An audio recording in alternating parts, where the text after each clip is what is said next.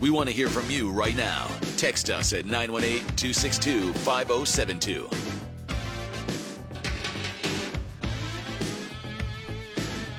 All right, welcome back. Live from River Spirit Casino Resort inside the Scoreboard Sports Bar.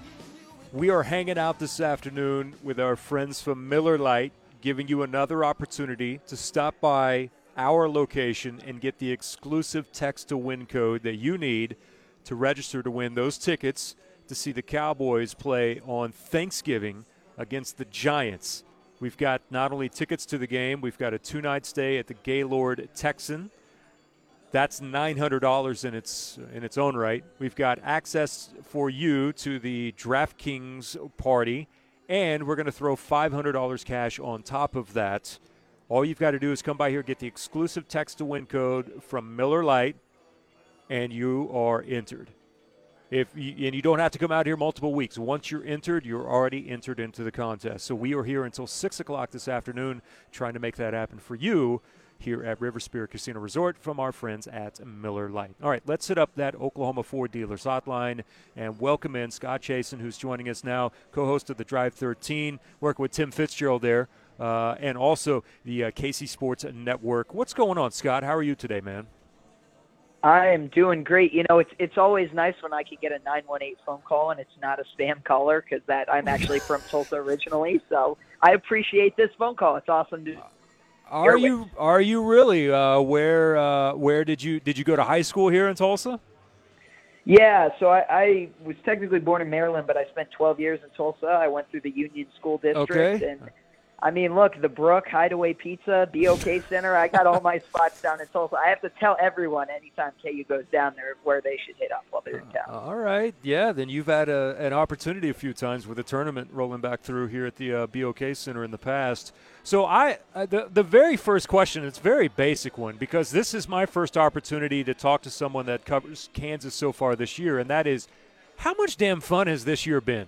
I know it sucks with the injury situation with Daniels. Like, I get that. But just in terms of fun in general, I mean, this came from absolutely nowhere. We knew they were going to be improved. But, man, Scott, this has just got to be a blast covering this team. Oh, it's been remarkable. It's been ridiculous. And it's been something that's been in the works for years and years. The first KU football press conference I ever covered, Charlie Weiss was the head coach. And to go from that to David Beatty, who was – in over his head, to go from David Beatty to Les Miles, who at least started to turn the tide of things just in terms of how he recruited and bringing in so many talented high school players, that now this staff, which is much more professional and knows what it's doing, has been able to develop and put into place on the field. It's been crazy. It shocked me that they started 5-0. And, they were right there with a very good TCU team. I mean, Oklahoma fans know just how good that TCU team can be. And Kansas scored 3 points in the first half of that game. They fumbled at the 1-yard line, and yet they were driving to go for the win at the end of the game. Lance Leipold said afterwards they would have gone for 2. So it's been a crazy turnaround, and, yeah, it's been fun. It's been exciting. And Kansas fans sold out the last 3 games. They've been so excited about this team, too.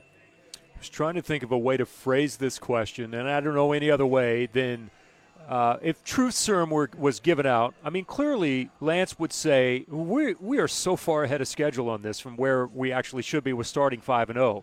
But with a hot start like this, does this and what has happened so far kick the program into overdrive? We've seen what they've done as far as fundraising and everything else and the facilities that they've been projecting here for a while.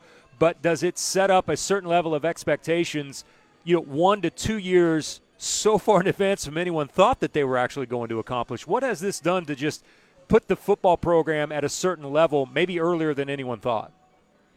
Yeah, I think it's immeasurable how much this will end up helping, what Kansas wants to do with the new stadium. I think they're in the early stages of that, although they have announced plans to kind of move forward with renovating, a long overdue renovation for Memorial Stadium. But this has been a program that's kind of started to put some money into football facilities and staff positions, really under the Jeff Long, Les Miles administration, which for people who, don't pay that close attention to KU, did not end well. I mean, it had a winless 2020 season. There was off-field allegations over Les Miles dating back to his LSU time, and then Jeff Long was ousted too. after a press conference that he really didn't handle well around the time of Miles' departure. But that regime brought in a bunch of staff analyst positions and helped finish the practice facility. KU has an indoor practice facility right across from the stadium. They pretty recently redone the locker rooms. They look pretty cool. It's pretty modern in there. That stadium is the stadium and the football facility are the two things that need to kind of be updated next. And I think you're right. I mean, I think this momentum, I think the way they've started the season has only pushed Kansas to try and make something happen more quickly. And I think Travis Goff, who's only been, the athletic director for a couple of years now, I think he's had no problem jumping on that and trying to make something happen as quickly as possible. And it's also a unique situation to be in because here you are having this magical start to the season, and you've got to start answering questions. And no matter what type of fan that you are, it's probably in the back of your mind about what potentially is looming out there when it comes to your head coach who just finally got things on track and a program on track. And I'm sure the athletic director's feeling the same way, to have to answer all these questions. And I hate it. I hate it because what we already don't do enough of in sports, which is savor the moment, and what we're witnessing, it's on to the next, and it's a cycle that seems like it's getting faster and faster and faster. And you start throwing his name around for other jobs, and it doesn't really allow you the moment to savor actually what's happening in front of your face right now. Yeah, I think that's totally fair. And, Lance Leipold has said, I guess, what you would expect. I mean, he hasn't flatly totally denied, 100% we will not be going wherever. He hasn't done that, but he's come pretty close to saying that he didn't come to Kansas to leave and to jump to a new job. That being said, Nebraska and Wisconsin, those are the two jobs out there. He spent a lot of time coaching in the state of Nebraska. He's from Wisconsin. He, really started out at Wisconsin Whitewater, winning 6 national titles. I believe he was the fastest coach ever to 100 wins in terms of number of games. So, yeah, I mean, it would make sense that those would be the two openings that if you're a Kansas fan, you would be kind of afraid of him wanting to look at. And it's also unfortunate for Kansas fans that both of those jobs opened up, or, we'll see what happens with Wisconsin because they may go with their interim guy. But, the line from Lance Leipold has been being where your feet are at, and that is something he said in his introductory press conference. It's something he continues to say, and he talks about not even wanting to address it with the players because of exactly what you just said, that he wants this to be about kind of how the team has done this year, and he'll let kind of the other things sort themselves out. Scott Chasen is our guest here via the Oklahoma Ford Dealers Hotline.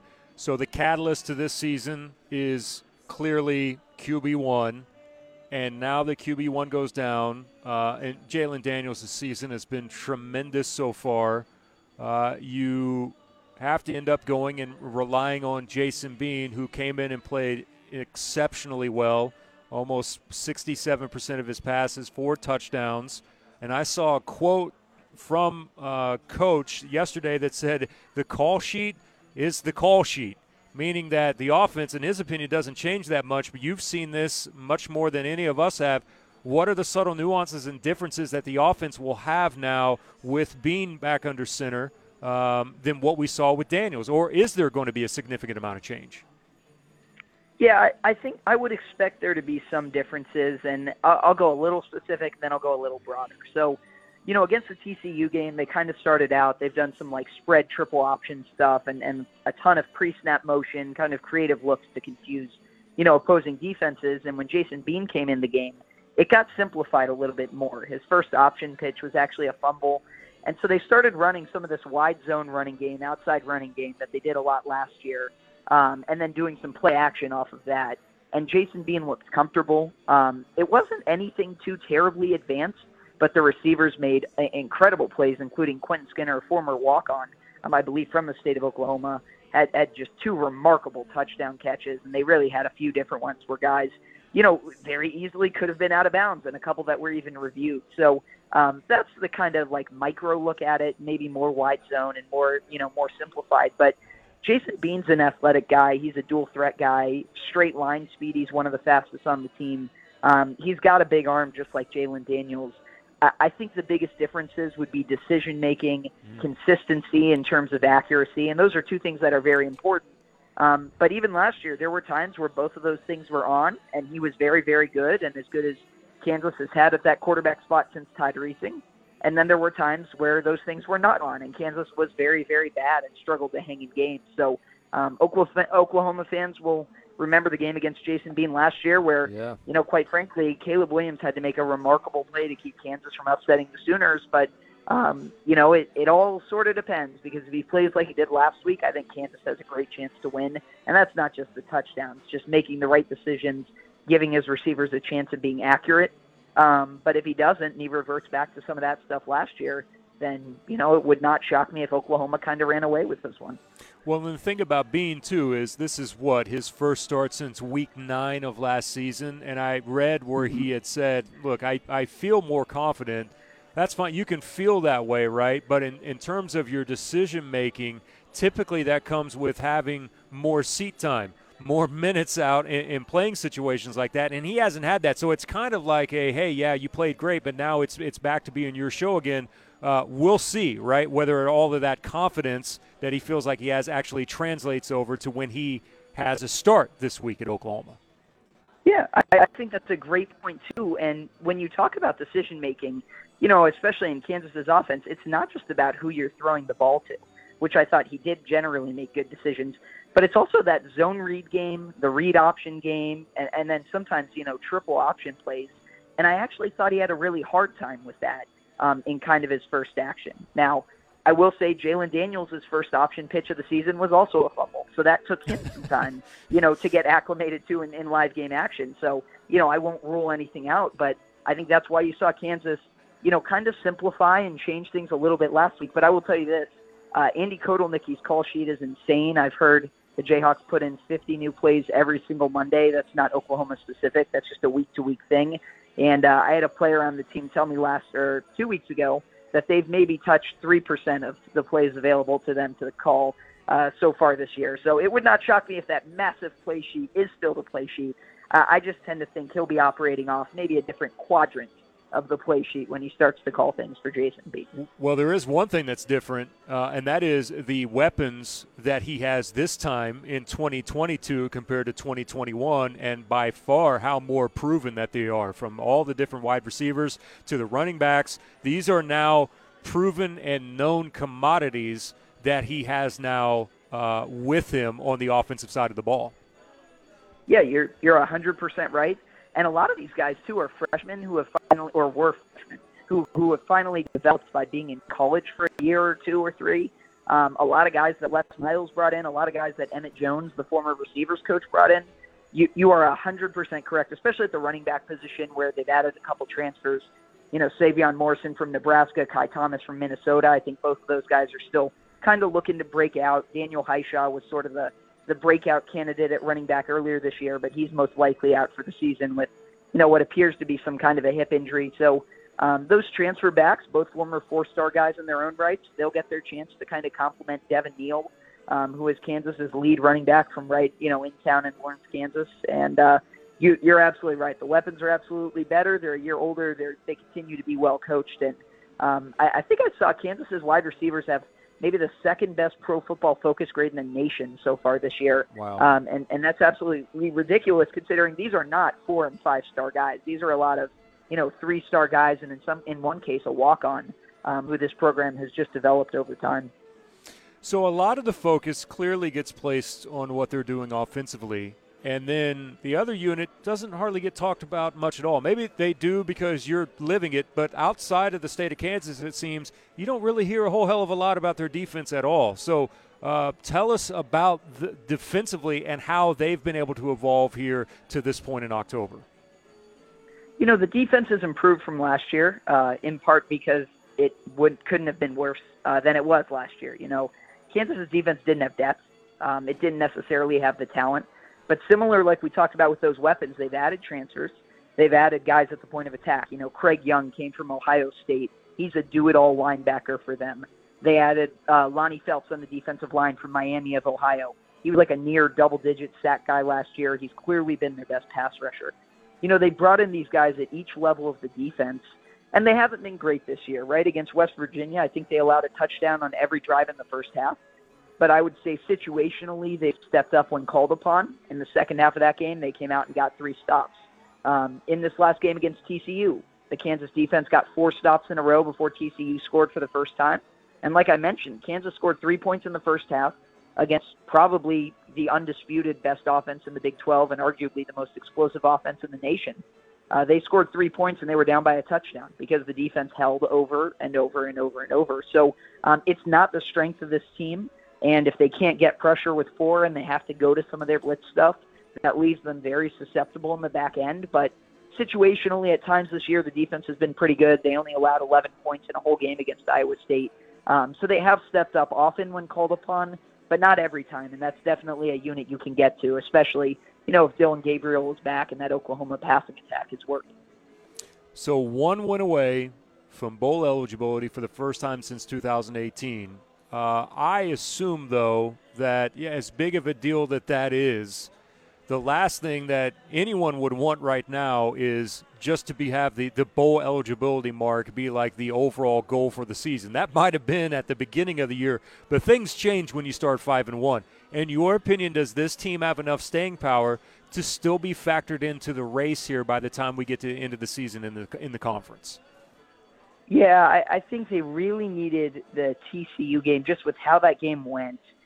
It was tough to not have a chance to win that game at the end. And I know some fans are unhappy with there was like a potential penalty that was missed on a 4th down, but I would say Jason Bean missed Devin Neal, the running back, in the flat on that final drive. And if he hits that, Kansas might have scored, or Kansas might have been deep inside the red zone needing that touchdown to have a chance at a walk-off 2-point conversion. So I do think Kansas is good enough, especially offensively, to kind of hang around. But they've got a really tough 3-game stretch here at Oklahoma, at Baylor, and then versus Oklahoma State. And because they dropped that TCU game, they've probably got to go 2-1 at worst through that stretch to, have a chance to hang around here. So, I would say that starts with beating Oklahoma.